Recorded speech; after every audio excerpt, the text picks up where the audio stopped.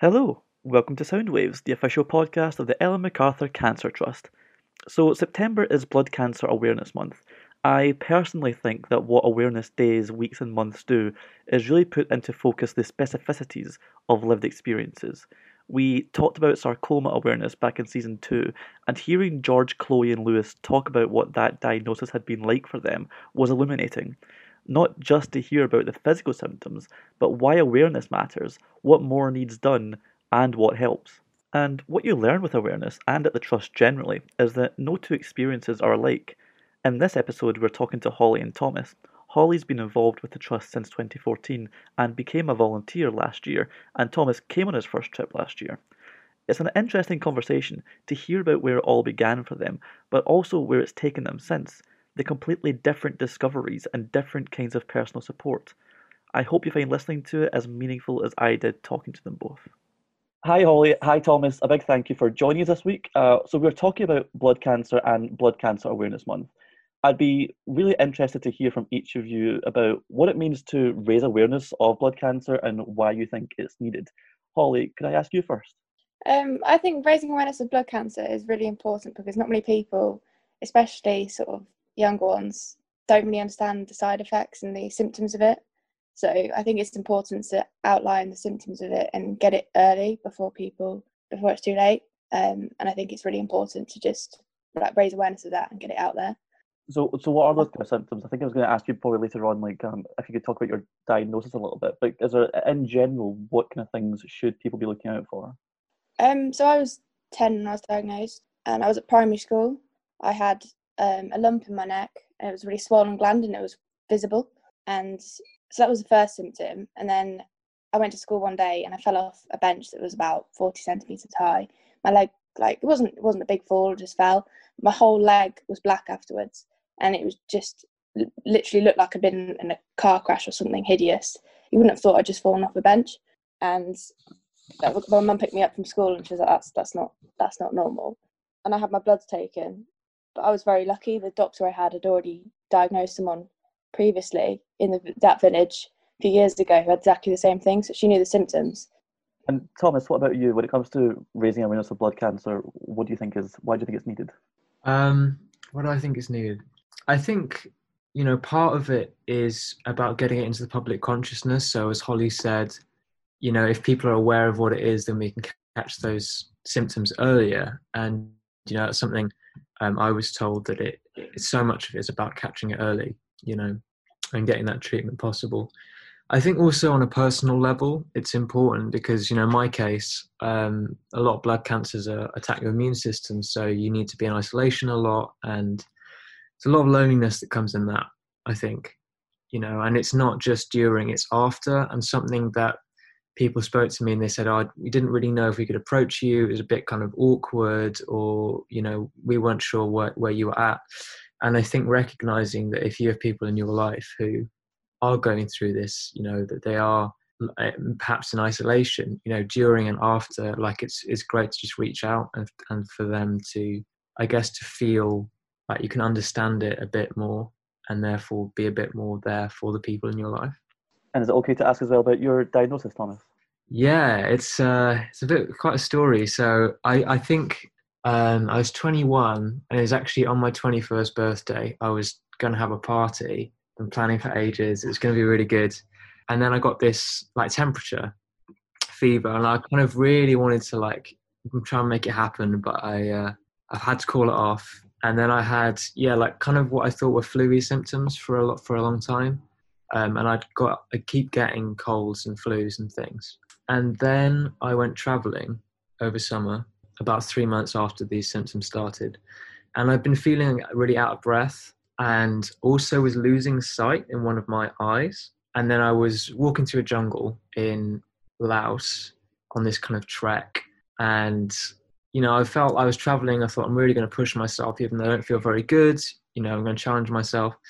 And I started to run out of breath, and I kind of collapsed on the floor in this jungle, and got kind of supported, carried out, put on a tuk-tuk, driven away. And so it turned out that, because my blood was so thick with leukemia cells, it was like 90% of my I had 90% cell count of leukemia cells. And so my eye, like the blood couldn't flow through my eyes and all sorts of stuff. And it was kind of a miracle that I'd managed to go through all these crazy places, really. But yeah, then I came back, and then I was told that I'd need to be in isolation. And that's where I was for kind of 6 months, and then another 3 months in like semi-isolation, but like lockdown, basically. Yeah. I think if I take awareness to mean that there's a lack of knowledge or understanding out there about blood cancer, and that there are people listening to this conversation who might be living with blood cancer or know someone who is, are there things looking back that you wish you knew at the time you were diagnosed that greater awareness might have helped with? Thomas, is there anything you wish you knew? Yeah, well, I think the first thing I would say to anyone who's listening with that in mind is it's easy to feel that I think you're kind of a body that things are happening to, and you're kind of passive in that treatment's happening. I felt certainly, okay, I'm in this room and all this stuff's happening to me, and it's, and it is scary and it's overwhelming. But I think ultimately the process of healing is your own, and so much of it is holistic. It's about trusting the process of healing, and it's about psychology. It's hard because a lot of you just wants to curl up in a ball and close the curtains, and I think that's okay. But I think certainly in my case, things like meditation, eating well, and talking about it, these less tangible things are just as important, and the treatment is, really important as well. So it's just, recognizing that everything can be important, and you can like have some ownership over that process and look after yourself and just keep going. Like it's worthwhile, and healing happens. Holly, what about you? Is there anything you wish you knew? Like I previously mentioned, I was only 10 when I was diagnosed, so at that age I didn't really understand what it was anyway. It was just kind of the big C word, cancer. Like at the age of 10 you just kind of associate it with death, and it was quite a scary thing. But as I sort of went through treatment and people explained it to me, I became more aware of that it is curable. I am not, it doesn't define who you are. It's just something that, it will make you stronger at the end, and there is light at the end of the tunnel. Just jumping in what you said about about learning how strong you are. I think resilience, like we're actually incredibly resilient. You think about what human beings throughout history have managed to go through. But I think we live in a world where that isn't necessarily, we don't realize that. But like you said, Holly, you go through that, you realize I am so strong. I have the capacity to go through so much. And I think when you get through that experience, it gives you the courage to fight for what you believe in and try. And I think, so it can be an incredibly valuable experience. It certainly was in my case. So yeah, I just wanted to kind of agree with what you're saying, Holly. I think it can be an opportunity to learn about yourself. There are certainly positives out of every negative, and that's one of the lessons that I've learned from it. There's always a positive. You might not be able to see it, but there is. Holly, you're a volunteer for the Trust now as well, so you've been part of the Trust family for a little while. What's been your experience when it comes to coming on Trust trips, having somewhere to share your stories with and all that comes with that, and be around others who've gone through similar things? What is that like? To me, it's been an absolute sense of freedom from day one where I was on the trips. It changed my life, to be honest. It brought an absolute sort of light over everything that happened. And I made friends on the first trip that I still talk to. And I went on my first trip when I was 13.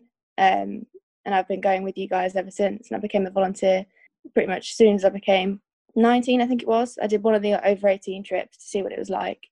And then I decided it was what I wanted to do. And I absolutely love helping the people that are going through what we've all been through. And it's sort of a sense of togetherness, and there's no judgment. It's just like a family. And I think that's what's important about the trips, because you go on them and a lot of the people, they're very nervous about their first trip. I certainly was.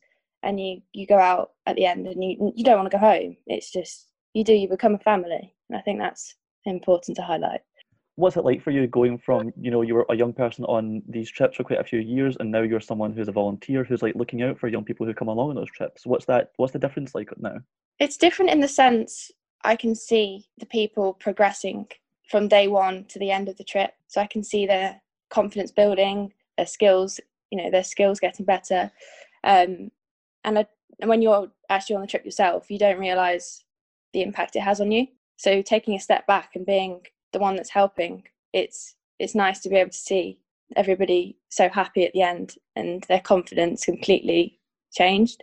So it's giving you a chance to like reflect a little bit as well on what the trips sort of do for people when they come on them from Monday to Thursday. Yeah, it certainly is. It's a very emotional thing.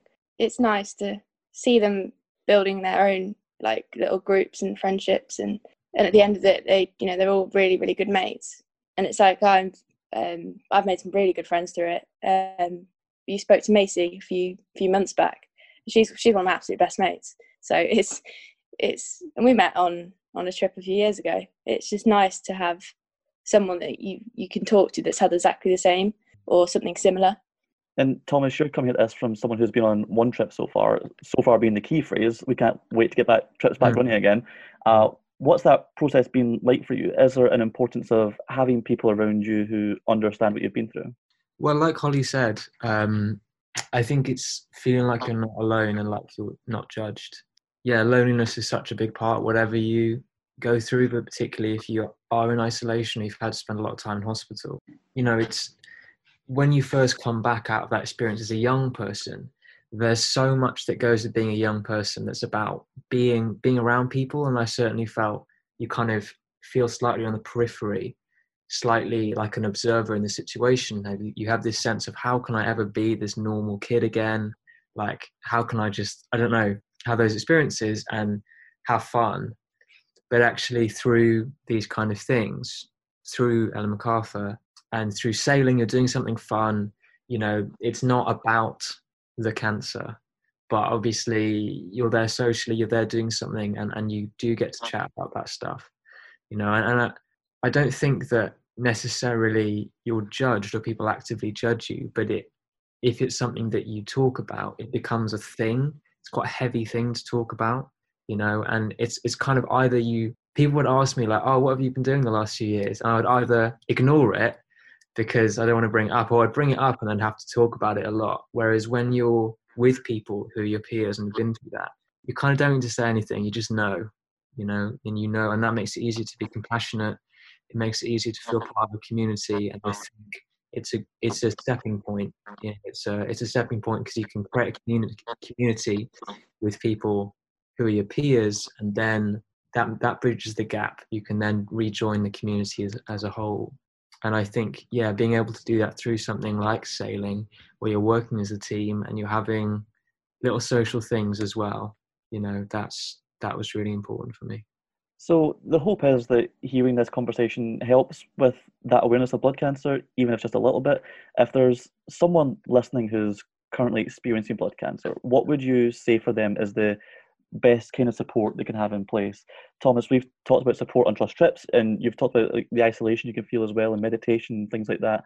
But what other things do you think people should make an effort to have in their lives? Therapy I found really useful. Music, there were music courses, songwriting courses in the hospital. I think was really useful. And diet, I think an awareness that, and some of this is, not necessarily approved or whatever, but certainly in my case, I found that cutting out sugar, cutting out some carbohydrates. I also used kind of CBD and other like cannabis related therapies really helped when other stuff wasn't working. I know it's not for everyone, but I guess it's like I said, again, feeling that it's okay for you to reach out and try different things of dealing with your diagnosis and dealing with your thing. And I think whatever that is, give it a go. And I think belief is so important as well, believing that you can heal. And I think for me, a lot of it is just about that feeling of, I'm not just receiving this, so it's about, as in terms of what we can provide, it's providing those options to do other things and to get that holistic, more than just treatment, that's just about being and still living and wanting to live and wanting to enjoy your life. And that joy, I think life emerges spontaneously from joy. And if we can share that joy together rather than just being, really, oh no, this is really sad and scary and whatever, that actually is a really important part of healing. And so, afterwards in the community, but all the way through the process, I think that sense of of joy and of life. And that's why we want to survive. Ultimately, we want to be with our friends. We want to have fun, and yeah. So I think it's a broad thing, and there's lots of things in there, I suppose. But yeah, ultimately, the individual has more than just something to be treated as something that is living. So yeah. lots of things. Holly, what do you think? What kind of support helps? Art and sort of creative things helped me a lot when I was in hospital. I've always been one to sketch, but just sketching and painting and all that I found was really a good way of escapism, and it certainly helped me. Playing games did. Music certainly did, like Thomas said. Talking to friends, making sure so you might be in isolation, but make sure you don't isolate yourself from socialising online and keeping in contact with family and friends. That's really important, even if it's just a simple few messages. Just making sure you don't feel lonely. Just keep going, don't give up. There's always light. That's one thing I always told myself. There is always light, even in the darkest places it might feel like.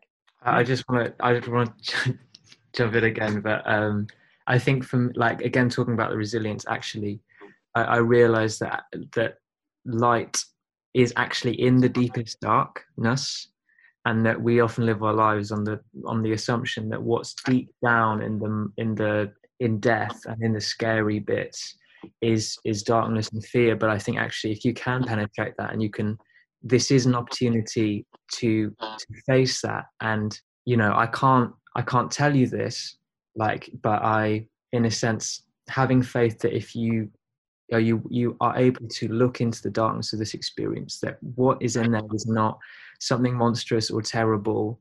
Ultimately it's love, and it is joy, and there is life in death, and there is love in the darkness, and there's light there as well. So you don't have to. I want to, if I'm talking to anyone who does have that experience, I want to invite them to look into those depths, I think, with the possibility that there is light within themselves, and that light can be healing and can heal others as well.